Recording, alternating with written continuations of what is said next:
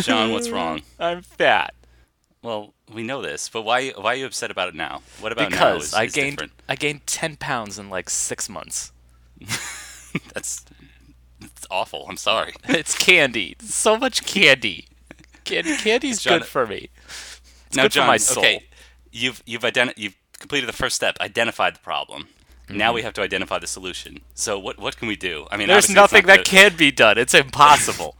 exactly. I mean, I'll say the one thing we're not going to do is get rid of candy. I mean, we can't get rid of candy. It's an American No. right. So I got it. If we just close off, where are you buying this candy? If we close off the doors to this candy shop, Oh, well, CVS, obviously. yeah. So we'll close off the doors, and then you can't get into the CVS, and then you can't buy the candy. Or This is a better brilliant yet, solution. burn the CVS down. I love it. Great. I'll just burn down all the places I could potentially buy candy. This is great. I mean, yeah. I've been waiting for a fire to purge this land, and I mean, we're better to and start from a the fire. ashes will rise a revolution. So I'm all for this. What better place to start a fire than Southern California? We need it. Yeah. Oh, there's the solution right there. I just said it. Purging. There Try you it go. out. We'll call it the first purge. Yeah. And everyone remembers their first time. Yeah, Yeah. so we all know exercise doesn't work. We all know diet doesn't work. So yes, I think I'm just going to become bulimic. Because what other choice do I have? John, I disagree. I've cut out sweets Mm-hmm. in the last couple of months, and I feel like it's done wonders for my figure. Now, granted, I still am a little paunchy, still a little thick with two C's, but I think overall, I admire, not admire, but I think I'm a little more photogenic. Like I don't I cower away. admire myself for the self-control I've demonstrated. Exactly. Yes. Now I lie in bed and look at a mirror in myself and look myself in the mirror, and that's a reference to something we'll get to later. Didn't you also get a personal trainer? I did briefly. Oh, But then okay. it was too expensive. Yeah. Okay. See again, thinness is a bastion for the rich. That's what it is. I wouldn't go that far. More like self-discipline. I got my self-discipline out of my cheapness. I'm a very frugal person, so Well, if you're so cheap, then you probably should be eating dollar meal McDonald's every day, right? If you're that cheap. no, I found some healthy and frugal alternatives. Okay. For instance, I make a mean avocado toast. Step Which, one, because rummage through the garbage. Step two. Yes. But actually, I've made a frugal meal, a frugal and healthy meal, from one of the least expected places, John. Do you know Okay. what it is? Yes. Avocado toast. Oh, great. Yes. Yeah. Because Now, because if you weren't as much of an insufferable LA-nite, then yes, you're eating avocado toast. indeed I am, and for a very fair price, because I live in California, avocados are only like $1 each. So even if you're only eating half of one or something like that, that's only 50 cents right there. A slice of bread, that's also only 50 cents. You can have a delicious piece of avocado. I put a little basil on there, a little, jeez. crack some pepper and salt over it. Oh, jeez. And then he checks delicious. his and then he Mwah. checks his daily astrology. It's like, where's Taurus? Is Mercury in retrograde this week? And then I just talk to you exclusively through Instagram. So. Greg's an influencer, guys. I don't know if you knew this. You Absolutely. probably haven't felt his influence yet, but it's Probably not yet. Me and Brandon Paul, the other Paul brother, we're collaborating on something, a new pop-up store. I like he called him Brandon Paul. I couldn't think of a last name. The point is, you and I are brilliant improvisers. Exactly. Look at us. Can't you tell we've been to UCB? Thank you for your support, Greg. I think now I can start on a journey of weight loss. Because knowing if Absolutely. you can do it, then anybody can do it. Whew. Thanks, John. Well, we're not just brilliant influencers. We're also brilliant film critics. That's true. And that's really what this show is about. Not improvisational comedy, thankfully. But it's about... Because if it were, reviewing- oh boy. Yeah. It would be the top podcast of all time. But You know what the world needs? More improvisational comedy podcasts. No, forget it. Let's do a podcast about movies instead. Exactly. Instead, we're schlepping it in the dregs of film snobbery and reassessing old films and seeing if they hold up today. Exactly. So, for the Me Too movement, for this Me Too moment, we decided to revisit a movie that was not only written, but also directed by a lady. What? Not only that, she was the first female Palme d'Or winner. Not only that, I believe one of the first, or one of the very few, women nominated for Best Director. Only 5. Only 5 women have been Yes, nominated. and only one has won. Yes. Great. And it's probably because she was married to James Cameron. Let's be honest. Yeah, She's no, got a lot of no, sway in lies. the industry. Lies. Yeah. No, I can't believe he didn't kill her career after they divorced. That's true. That's a good point. Yeah, he's not a very magnanimous man. Well, here's the thing. He was probably at the bottom of the ocean at the time, so... Yeah, okay. But John, we've delayed enough. Yes, this week we revisited The Piano.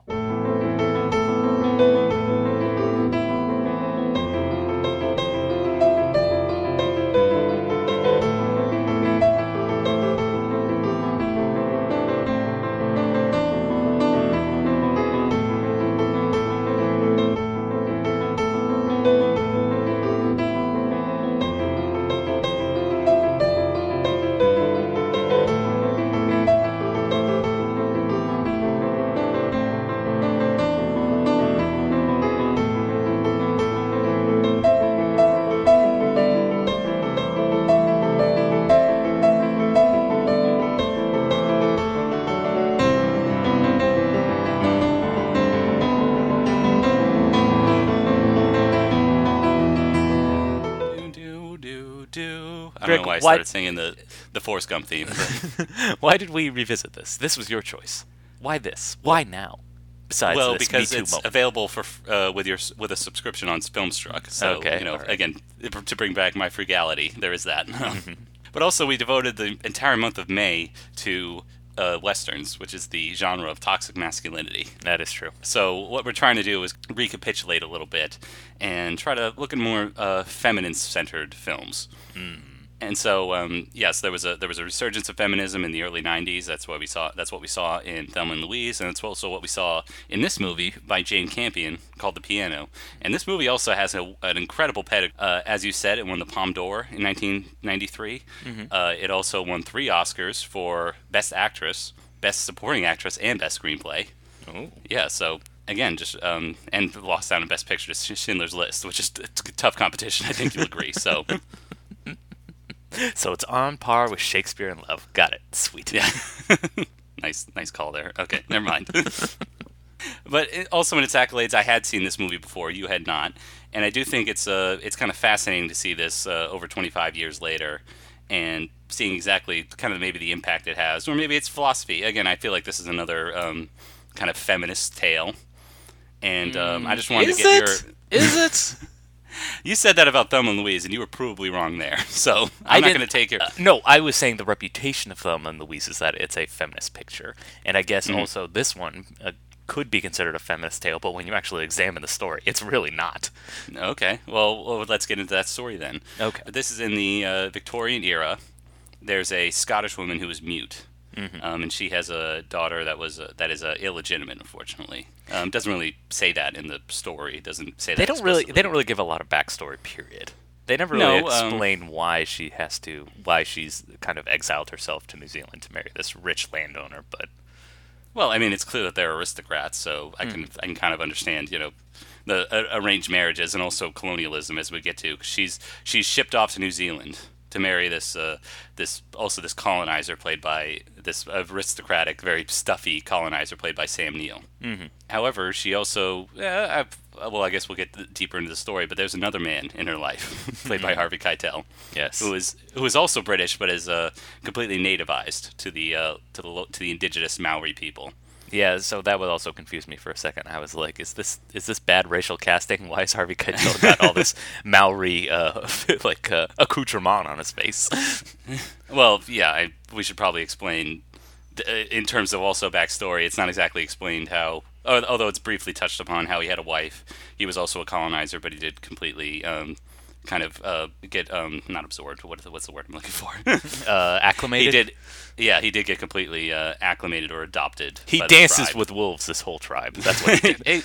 Well, that's what I was also going to speak to. The '90s were a big theme. This was a big theme in the '90s. There was Dances with Wolves. There's this movie, Fern Gully.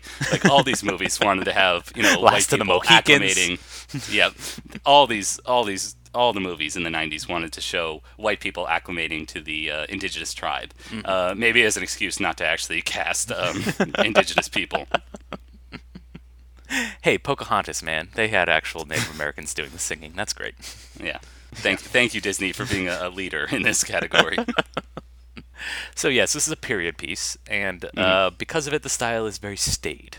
I would say it's very stately, quiet. It's very regal. It's very. I mean, granted, it's a study in contrast because you have this woman who's very prim and proper and wears very Victorian regalia, but then has to like trudge through the mud and the muck and the dirt of New Zealand. So, like, it's practically jungle. Well, yeah, it is jungle, and yeah, it's a very wet season that they're in right now. But I actually on revisiting it, I thought I was shocked by how energized I thought the movie was for a period piece. Part of that's due to the editing, like scenes kind of start in medias res, and you kind of have to put scenes together. Like there's one scene where a character actually gets somebody to tune the piano, and there's no introduction or conclusion in that scene.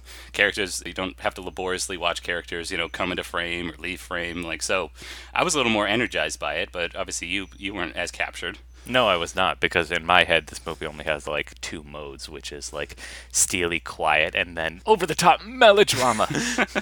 Which again goes with that's the kind of movie this is. It is kind of a period piece. It is a romance. So like what do I expect? So I thought it was fitting with what the movie is. Was I in the mood to watch that particularly? No. But I mean, am I a fan of that? But I appreciate what they were going for. Okay, should we talk about the source of that melodrama, and that is the star of the show, Holly Hunter?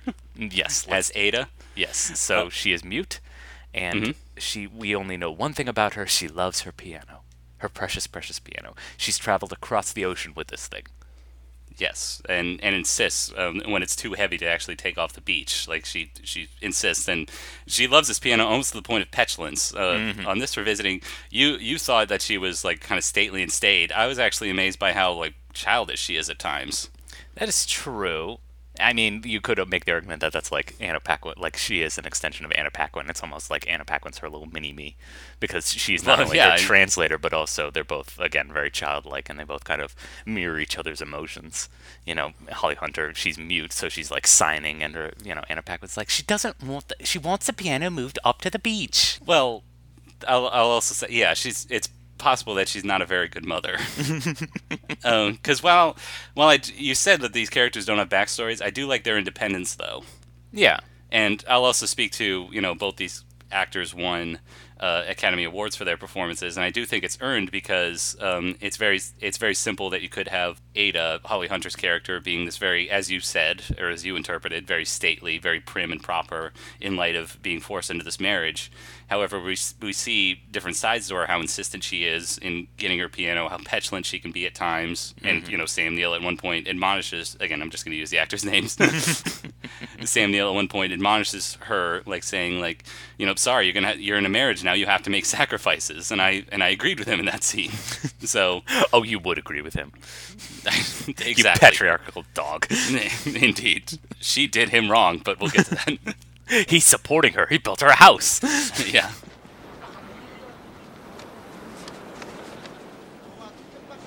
Oh, no, it can't come now. It must. She wants it to come. Yes, and so do I, but there are too few of us here to carry it now. Too heavy. Do you mean you don't want your clothing or your kitchenware to come? Is that what you mean?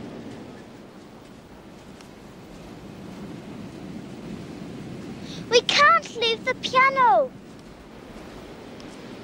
Look, let's not discuss this any further. I'm very pleased that you arrived safely. Mother wants to know if they can come back directly for it.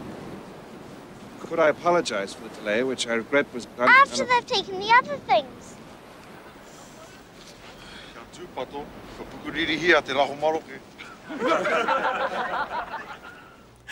No, but you're right about the whole in medias and if res. I could speak to if I could also interrupt me. I don't care. I was going to make my point, but go ahead.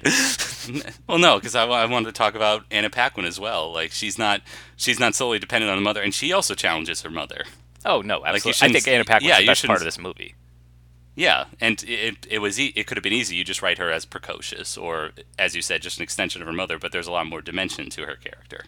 Oh, no, I think Anna Paquin's great because of how naturalistic her performance is. She is playing a child, and like a child, she's completely oblivious to everything that's going on around her.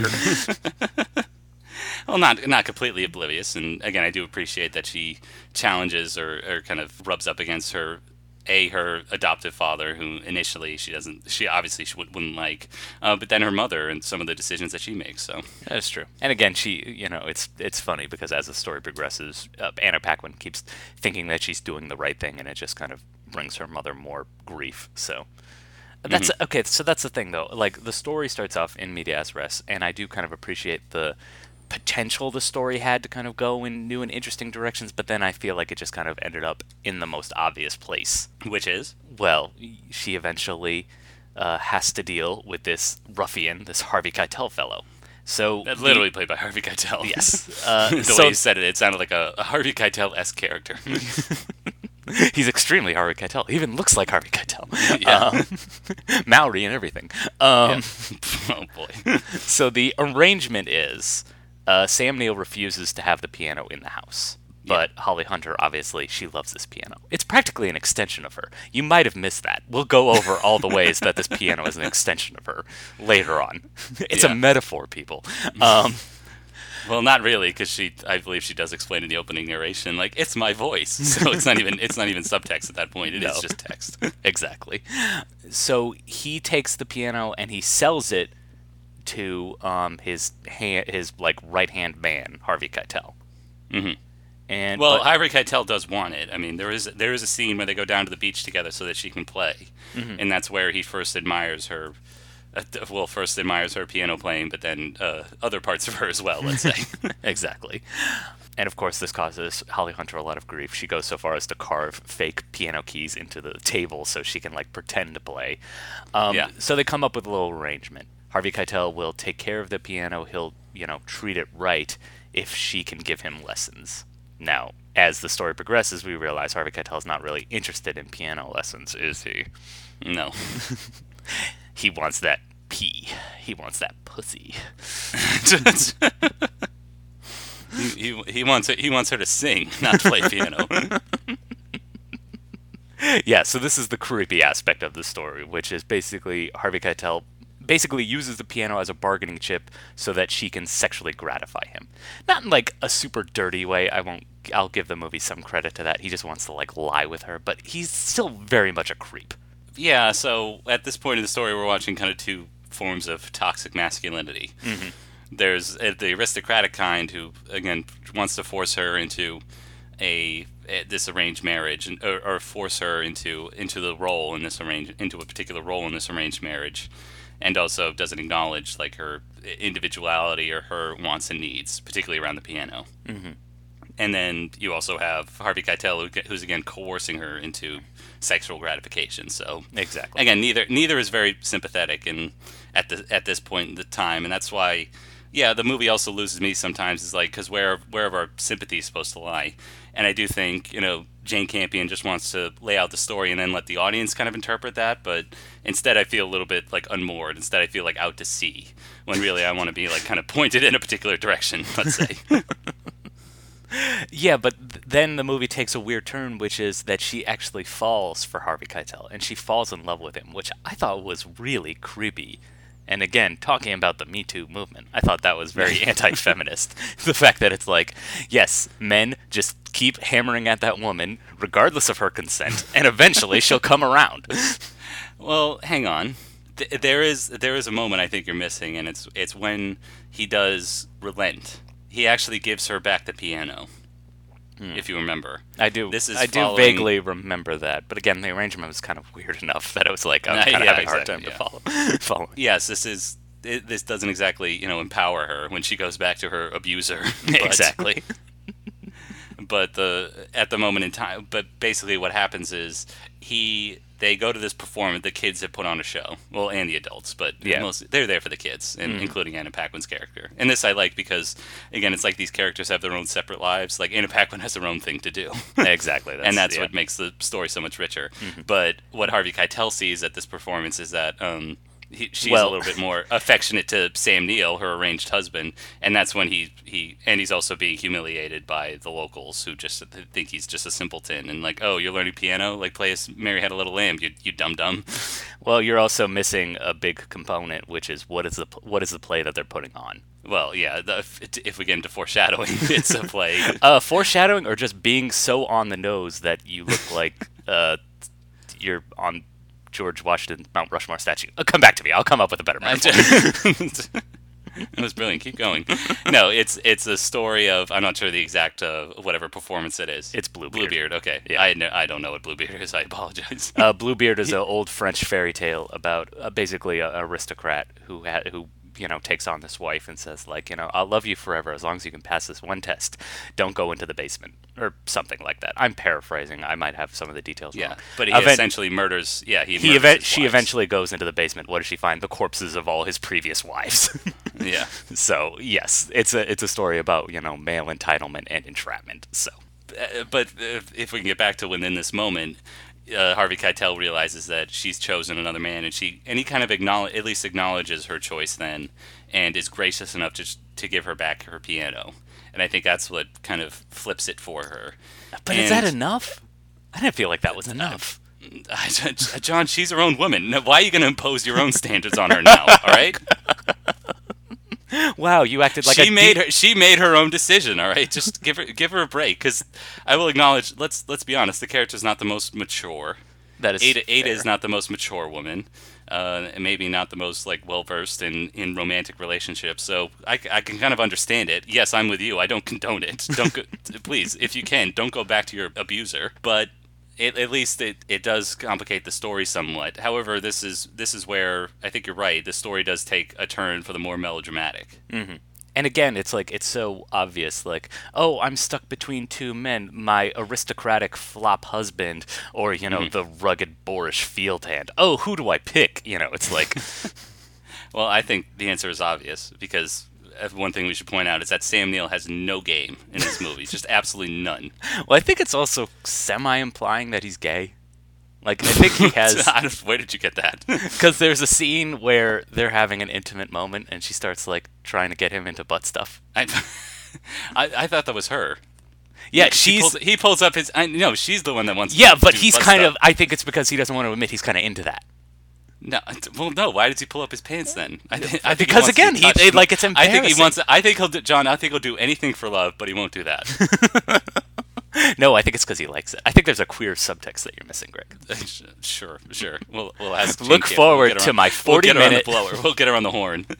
Excuse me, Miss Campion. Look forward to my 40-minute YouTube video essay on the queer subtext of a piano. Just in time for Pride Month. Let's go. Yeah. In any event, it kind of puts her in an impossible... Yeah, this is where you kind of lose the thread, because you don't understand her motivation for, again, going back to somebody who's sexually manipulated her. Exactly. You don't understand the stodgy husband who has shown no sympathy or just can't empathize with her arranged wife. Well, I think he's shown a little bit of sympathy, but really not enough. And the fact that she forgives Harvey Keitel for showing just the smallest decent amount of humanity, whereas Sam Neill has been at least a little agreeable up until this point, until he does find out about the kind of infidelity. That's when he kind of turns into a monster. Well, there's a few more steps to that. It's not just I was going to. You're thinking that he's into butt stuff. We should also explain there's a voyeuristic aspect to this. Oh yes, because every character just happens to catch them having sex. Or also every movie centered around women in the 90s had to have this particular theme. Mm-hmm. Silence of the Lambs being the most probably famous example, but there's one scene where they insist on taking the photograph even though conditions are not agreeing with it. Mm-hmm. And there's this great close up where two characters are looking through the lens, and she's sitting in their portrait in front of the backdrop looking miserable. Mm-hmm. Well, you couldn't smile at photographs in those days, because the exposure time was 5 minutes. Well, she would be miserable anyway, even if she couldn't smile. That's true. And then there's a scene where she actually catches Ida and this Harvey Keitel's character, this adoptive Maori guy, in the act. Yeah. And he doesn't initially act shocked or angry. Instead, he, kind of takes it in a little bit for his own sick pleasure. And then he hides under the floorboards to watch them. It's weird. Well, I think you needed some. I think Jane Campion wanted to have a moment of suspense where, like, oh no, he'll get caught, and the easiest way to do that was set the button and fall to the floor. Okay. I mean, can you conceive of a scene where she say goes to the window and he's like, oh no, or, it wouldn't have worked. I mean, was that button scene supposed to be suspenseful? I mean, I completely missed that, but okay. It works for me. Oh, It works for me. That's all that matters.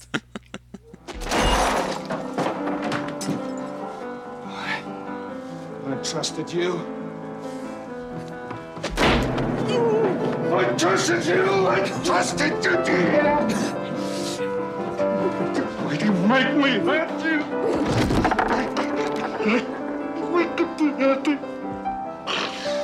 You made me angry.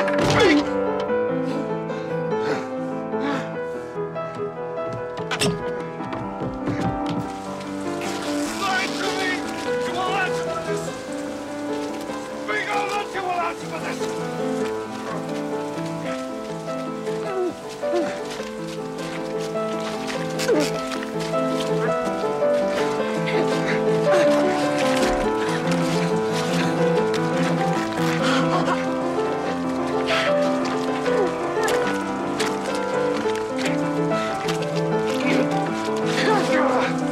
Do you love him? Do you? Is it him you love?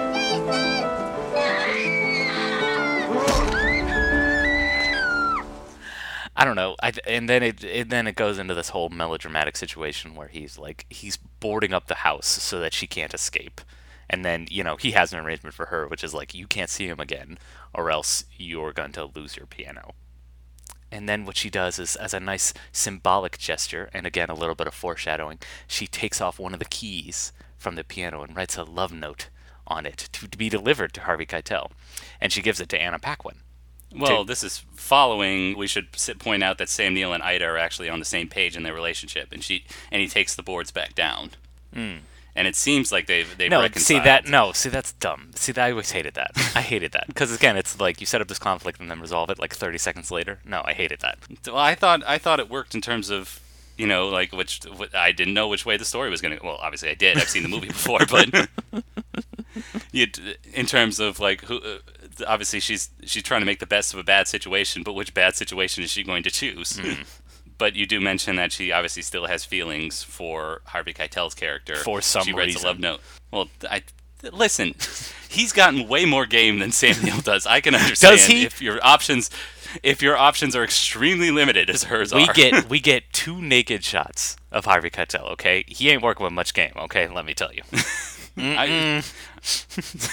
I'm sorry. I thought that those back muscles are something to aspire to.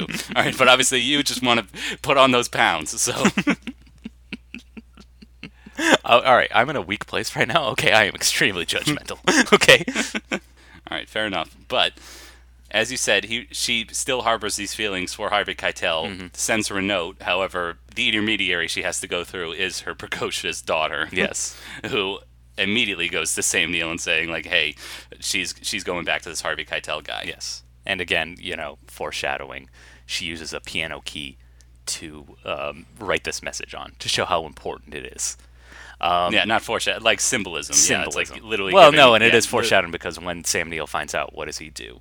He flies into a rage. He takes his axe, and again, just like Bluebeard, takes his axe and chops off one of her fingers. So she's literally given a piece of herself, both metaphorically and literally. Exactly. And for this guy. Again, like, when this stuff kind of works, it's like, oh, brilliant. But when it doesn't work, I'm like, too obvious, too on the nose. And so, for me, because this movie really didn't work, I was like, it's too much. It's too much. The whole piano key and the Bluebeard thing, and then, the fact that she lost a finger. I don't know. It didn't work for me personally. Well, I admire it for that, even if it is a little on the nose, as you said. I also admire Campion's direction at this point because I do like the scene where Anna Paquin's character runs straight to Sam Neill. It's an overcast day. We're finally out of the jungle. We're out of the jungle for what feels like the first time in at least an hour, and there are Dutch angles and like that direction. I do wish it was more though of a piece. Yeah. Because as you said, it starts out very stately, and then at this turn becomes very melodramatic and unexpectedly violent. Let's say, even unexpectedly, even though it's obviously foreshadowed in the performance of Bluebeard. And also, there's a tight close-up of when Sam Neill's character's chopping wood. That's something I missed the first time I saw this movie. It was like, oh, I see that now. Exactly, yeah. So that shocking twist was a little bit more unexpected, but still, I do admire the technical aspects of the movie and what a fine job Campion did in terms of like crafting these scenes and not making it feel so stodgy. I just wish tonally it kind of more fit together. No, you're absolutely right. It's like my qualms with this movie are not with the direction. I think this is an absolutely gorgeous movie, but story-wise, I think it leaves a lot to be kind of desired, and it never elevates itself in my mind above costume drama. Ouch. Yeah, sorry. J-Boog. Sorry. That's hurtful. I know. I'm harsh. I'm cruel. I'm mean. Okay. I'm like Sam Neill. Let's chop this off.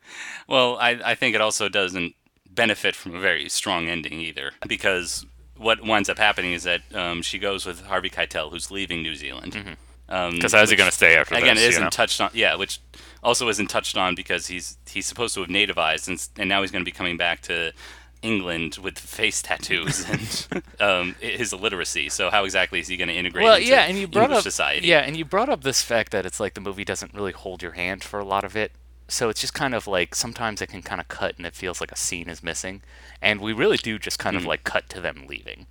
Oh, yeah, they do touch on that, like Harvey Keitel's going to leave because if he feels like... I'm assuming it's the personal loss knowing that he's not going to be with Holly Hunter's character. Exactly. And again, Sam Neill, takes the severed finger and basically brings it to Harvey Keitel as a threat. Basically, like, if she ever comes back to you, expect more of these. So he knows he can't stay because he knows he can't really be separated from her. Or at least he has to separate her from her because they can't be in the same, area together unless they're going to fall back in bed together. Well, Sam Neill, we should say, he does capitulate. He does allow her to leave.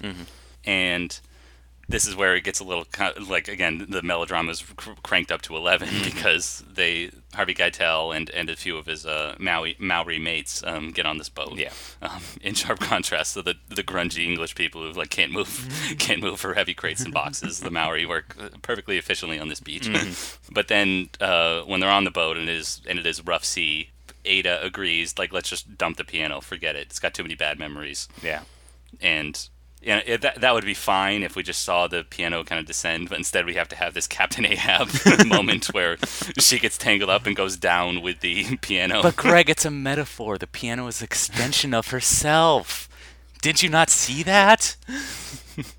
Well, yeah, but we could have achieved that with her just letting the piano go, but instead we contrived this scenario where, like, I'm going down with my piano, and then she decides, like, no, I'm not going to go down with this thing. Exactly. Again, it's not that much of a part of me, and she saves herself. She unties her foot from it and swims. Well, no, yeah, and that's the thing. Like, the whole point of that scene is to show that the piano is a burden. It's, weighing her down. Oh, okay. But we already know that from it being too heavy on the boat. Like, for it to be dragging her down with her, like, again, it's too much. Like, you've doubled down on the metaphor. Yeah. So, and in a movie that I don't think needed it. Yeah. Again, it would just be fine and an acceptable drama. Instead, like, I'm conscious that I'm watching. It's almost schlocky in a way, or exaggerated or silly almost. Exactly. So yeah. The movie didn't need it. And then we have this final kind of resolution where they've got a happy life in England. Again, it's not touched on how again, people with facial tattoos can't even get a job today. I don't know how Harvey Keitel's character could get a job being illiterate and having face tattoos in England. But and he makes her a little tin finger, so she's still able to play. And I kind of like the whole scene where they're showing her play with the tin finger, and it has adds a little extra click to every time she uses it. I thought that was a nice little pleasant moment. Good sound design in this movie. Oh yeah. Yeah. So a lot of great technical aspects, but as you said, the story a little too confusing in terms of characters' motivation, how we should sympathize with them, their actions at times. So, but still, I think worthwhile in viewing today and to come ponder these things as we have, John. Meh. You don't think it's worth pondering? Okay. Yeah. All right, forget it. Agree to disagree. Yep. How about that? Yeah, like all the characters, we just agree to go our separate ways. I guess. I'm Sam Neill in this situation, though. Because I like butt stuff. I thought... No, that's not cool, because Sam Neill is more awesome than Harvey Keitel. I mean, they're both great, don't get me wrong, but... Harvey Keitel isn't on Twitter. Let's ask Sam Neill about this. Yes. let's Sam Neill is very prolific on Twitter, so yes, we can ask him about this. Let's set up an interview. Yeah, absolutely. Ada. You will regret it. Cipriano, I want you to... He doesn't want it! Sit down. Not over! Down. All right, we'll throw it over. Come on now, Eddie.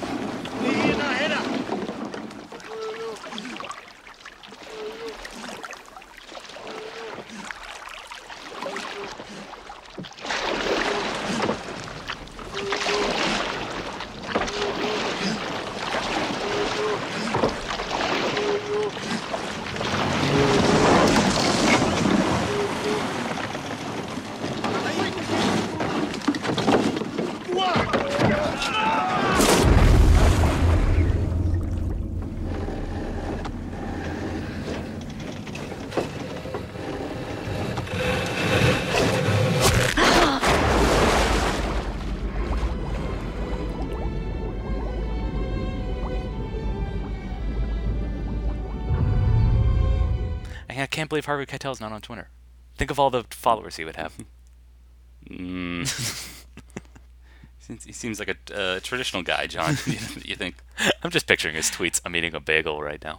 Bagel. It's good. I'm on 48th and Broadway. Like, I just picture him just bumming around New York. Yeah. I picture him like, hey, when's Quentin Tarantino going to get on this thing? I haven't heard from him in a few days. Am I going to be in that Hollywood movie? Am I going to be in that everybody is. Yeah. Of course there's going to... John, of course there's going to be a role for him. Okay. Everybody's in that movie. All right.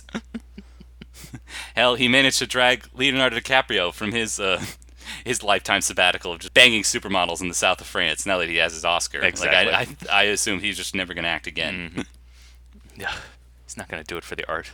What a pity. Anyway, John, let's wrap up this episode with our favorite segment. Oh, getting people to subscribe and like our page on Twitter. Absolutely. Yes, absolutely. That's our favorite. Yes. Is when we thirstfully, desperately ask people for their support. We need that validation. No, John, of course I'm talking about Spotlight. Spotlight. Spotlight. Spotlight. Spotlight. It's time, Robbie. It's time. This is the moment in the show when we recommend things that people can enjoy. That have piqued our interest in the past week. Or past lifetime. Yeah, or not in my case. Oh. 'Cause Oh, no. I want to share a little disappointment I had with you, John. Oh, dear. I finally got to see a movie that I wanted to desperately watch last winter. Mm-hmm. It came out for Oscar time. Do you know what that movie is, John?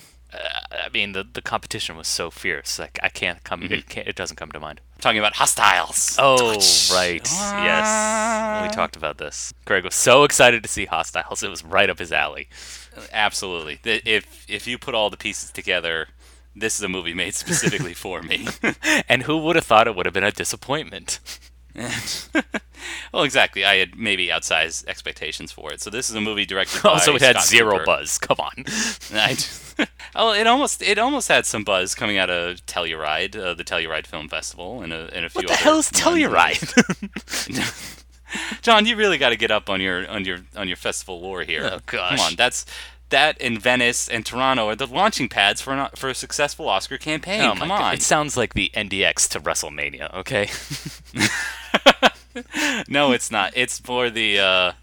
No, it's kind of the Velvet Underground sort of. Okay. Like not everybody saw them, but the people who did started their own film festivals. Okay, fair enough. in ritzy, mountain villages. For people who just with too much money. But in any event, this movie got some Oscar buzz last year because it stars Christian Bale. This movie is directed by Scott Cooper, who's had a run of some good movies lately. Crazy Heart, Out of the Furnace, a few others. But so this is a raw masculine movie. Yeah, it's about the West. Yeah. But it's a real West. It's hard, it's gritty. Yeah, well, it's also revisionist Western John because it's about a captain played by Christian Bale. He has to transport a Cheyenne chief back to his homeland from New Mexico up to Montana.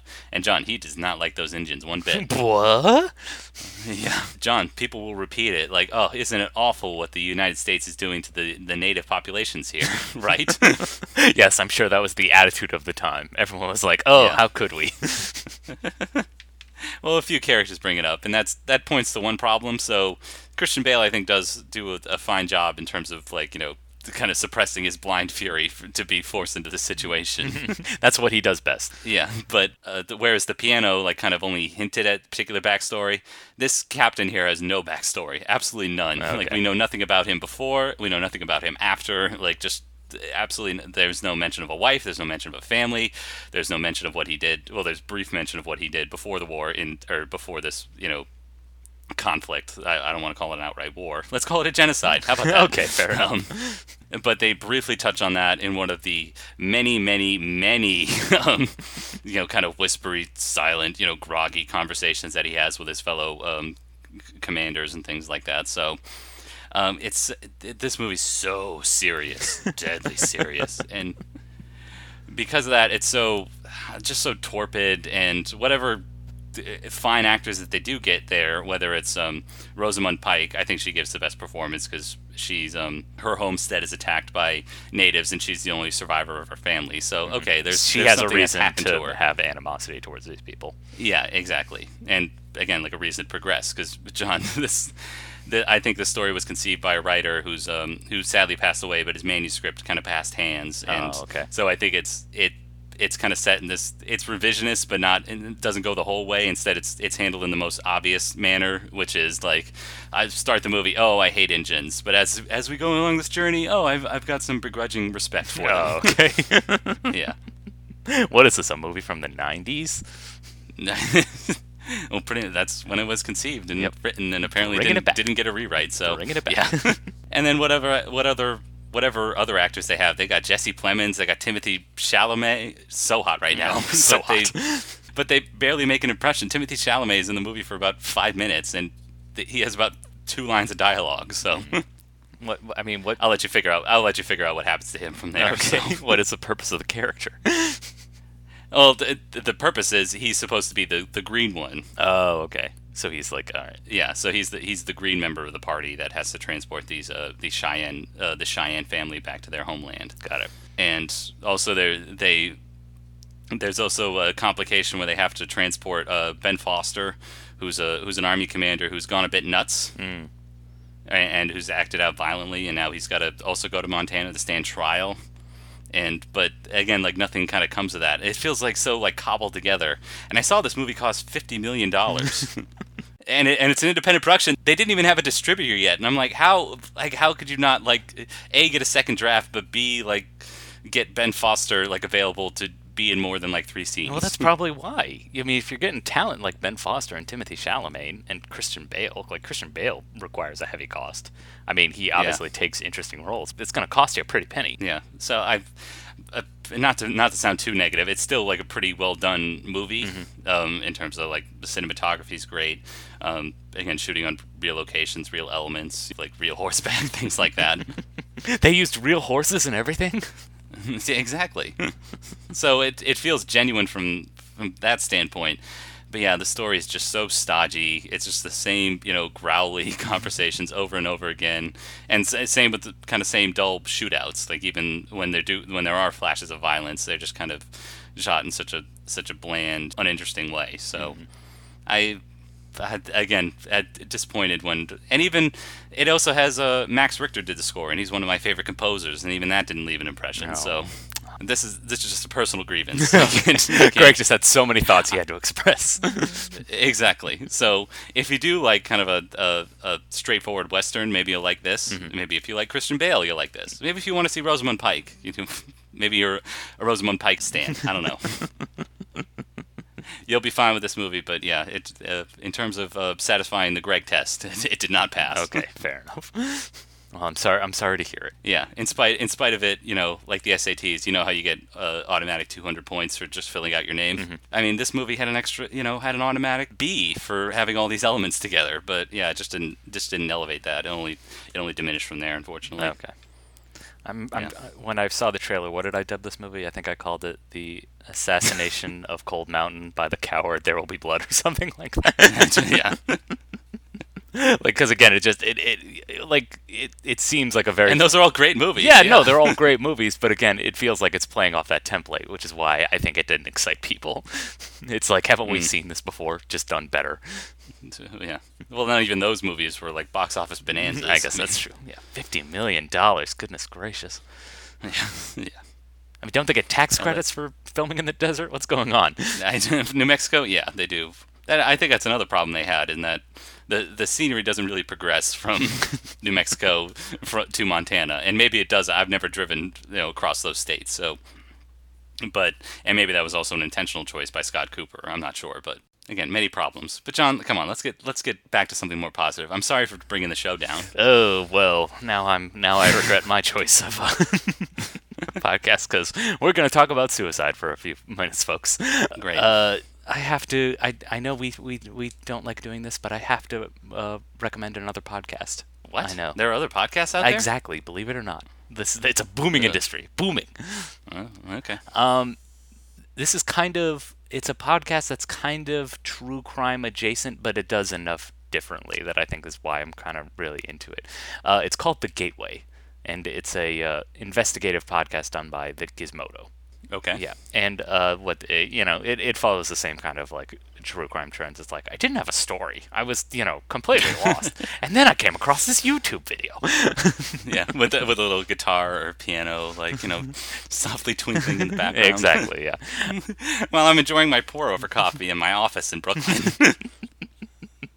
So what he ends up coming across is a video by Teal Swan, who is this YouTuber / Instagram star / spiritual healer who has a massive following, but I'd never heard of her, which, again, shows the problem with this internet, is the fact that anyone could be famous and no one knows who the fuck you are.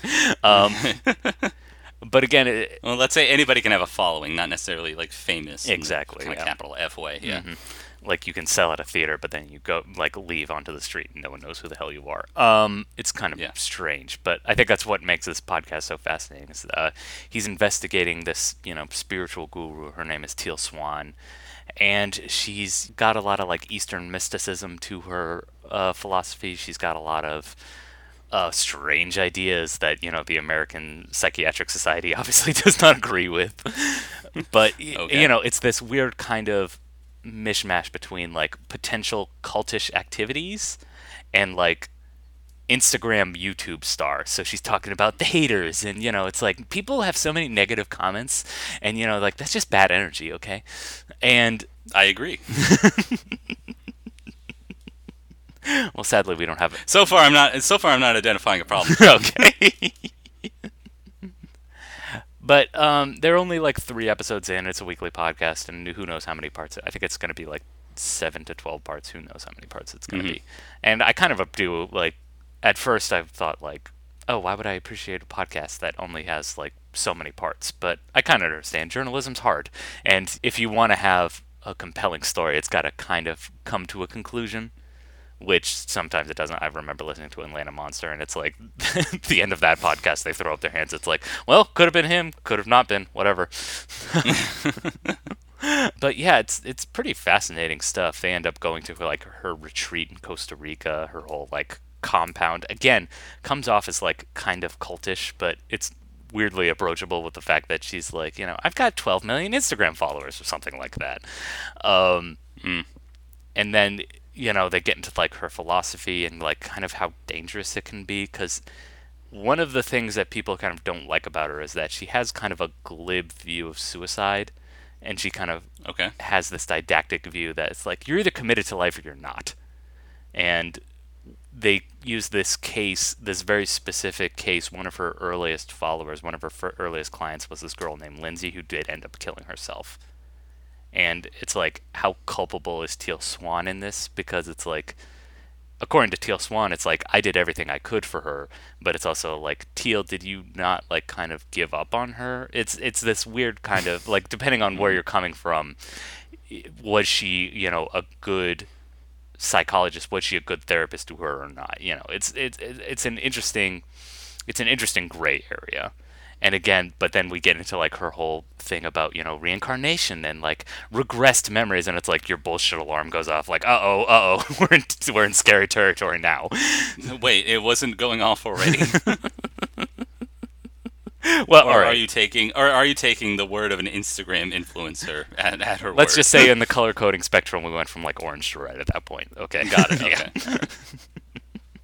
So I think it's a really fascinating podcast, and I highly recommend it. You know, Gizmodo does good journalism, so. And you know, guys, the fourth estate is more important now more than ever. Okay. Yeah. This the podcast we need now more than ever. But as you said, the story isn't finished yet. So is she still like kind of on her? I don't want to say racket. I don't want to be that dismissive. Oh, absolutely. Yeah. Is she still like posting and still like influencing people out there? Yeah. So yes, there's no criminal prosecution. She's still out there doing her thing. Okay. Yeah. So I don't know how much of a kind of satisfying. Obviously, it sounds like these stories with her followers are kind of cropping up. Exactly. And that's what they're chronicling. Mm-hmm. Okay. And again, like that's why it's kind of vital. It's like it's taking a critical eye to her and what she preaches. So it's like, while, you know, necessarily it's not like we're going to have a Wild Wild Country ending, it's important that we kind of investigate and kind of see what she's all about and what her methods are. Okay. You know, primal scream therapy and all that bullshit. You know. So it's ongoing. Exactly, it's like. ongoing. Well, if anything, I think this points to the dangers of social media. There you go. It's horrible. Yeah. We're addicted to our screens, folks. Yep. Speaking of which, you know who's on Facebook and Twitter? But if you're going to be addicted to your screen, you should be addicted to our screen. Absolutely. Because we have positive messages out there, too. Exactly. I know I'm on my Twitter feed pretty much every day, spreading positive message, how I'm dominating the haters. We'll never encourage you to kill yourself. Yeah. Or, you know, hey, I rented a car the other day, so, you know, back off. Okay? I'm great. I'm an adult. Yeah. Greg is constantly Instagramming pictures of his avocado toast, so you have that to look forward to. It's damn good. I'm going to share this recipe. This recipe for toast. It's very important you get the basil and freshly ground pepper. Wow, pepper? Ooh, you're lighting the culinary world on fire there. Indeed, I am. The basil gives a little bite. Anyway, if you want to see more recipes like this, because that's what this podcast is about, follow us at Aspiring Snobs on Twitter and on Facebook. Like our Facebook page. Yeah. Again, you'll see a whole lot of other community. That's how you can get in touch with us, too. Mm-hmm. If you want to, like, recommend a movie or share your thoughts on the complicated characters of the piano. Yes, you can also... Obviously, we shared our thoughts. We want to hear from you. Exactly. If you have questions for us, too, we'll elucidate on some areas where maybe we didn't quite cover. Mm-hmm. And if you want a less public forum, you could always reach out to us at our email at aspiringsnobs@gmail.com. Yes, and we also mentioned we do want to interview Sam Neill, but we can't do it alone. So please inundate him with requests to interview us. Exactly. To please get in touch with us, and then we'll talk to him about his life on the New Zealand Isles. You know, talking with pigs. You know, just hanging out. Yeah. Just sign our MoveOn.com petition, and once we get 1 million signatures, he'll have no choice. Okay, guys. Yeah, it's John. It's MoveOn.org. Okay, excuse me. This is an important organization. This is not commerce. All right. This is not like every other Democratic Party operation. Okay. All right. Democratic or here. progressive. Okay, folks. Yeah, exactly. Come on. Let's flip the world upside down. Let's do it. And then once you're done with that, you can give us 5 stars on your podcast service of choice and leave us a review. Actually, do that first. You're already on the podcast service of choice, so give us a review first. Exactly. We always say, like, go to our social media. No, the podcast listening is what matters. Exactly. And it'll help more people find our podcast, and our numbers will grow. We'll go viral. Yes. And it'll really stick it to those haters, okay, guys? Give us 5 stars to stick it to the haters. Yeah. John, let's dominate the haters by telling the folks what we're watching next week. Next week, we'll be going to the cinema, and we'll be doing another recent and releases. An R&R. That's what R&R stands for, in case people didn't realize.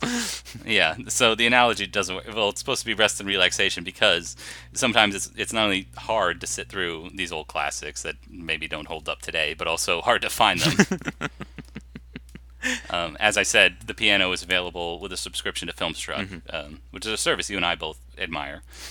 And then we won't really encourage people to get it until they start paying us. Okay? Yeah, come on, Filmstruck, let's go. This episode is not brought to you by Filmstruck, so please let us wet our beaks. Yeah, Daddy needs his milk money. Let's go. But then also it was a bit of a challenge to find Koyaanisqatsi the week prior. So. Exactly. And so we just jaunt down to the cinema, just have a good time with movies that were made for audiences today. Isn't going to the cinema more work though? I mean, not for me. I live in Los Angeles, so there's a movie theater every 2 feet. I'm cool. I mean, when they eventually start doing the straight streaming, beaming straight into your house thing, it's gonna start off in LA or New York. So you're probably in the clear. San Diego's not gonna get that service until like. As somebody who admires the movie-going experience. Oh, yes. You need to see it in a theater, on film. Yes, it needs to be a communal activity. While you're munching on even popcorn. though every other word I say is just basic irritation on how I have to wait in line or sit in traffic or it needs to be a communal experience. Where I'm exposed to other people. Having to put up with people on their cell phones and smelling the BO from across the aisle. See, film critics love this because they're doing it in like the most optimal professional setting. They're like, yes, you need to go to the cinema, whereas like the rest of us plebeians, the rest of us schlebs have to do like live in the real world. Yeah, and actually pay for it, bitches. So you know what? Ignore every film critic except us, exactly. All right? Because we're with you. We don't go to these pre-screenings. You know? Yeah, we don't get paid. We don't get to go to the premiere. No. And then get exclusive access to the first tweets to say like, oh my gosh, Jurassic World is the most amazing experience. Greg, it's Jurassic World: Fallen Kingdom. Okay. Oh my bad. Yes, please specify. It's important. Yeah. Because in the future, The Lost World, Jurassic World. The Lost World, Jurassic World. More Loster. Yeah. 2 T-Rex, 2 Furious. That's how they improved the sequel. They had 2 T-Rexes. Yep. More of everything, please. Yes, that's how all sequels should work. Well, thank you everybody for listening. And until next time, keep aspiring. Let's all go to the lobby. Let's all go to the lobby. Let's all go to the lobby to get ourselves a treat. Delicious things to eat. The popcorn can't be beat.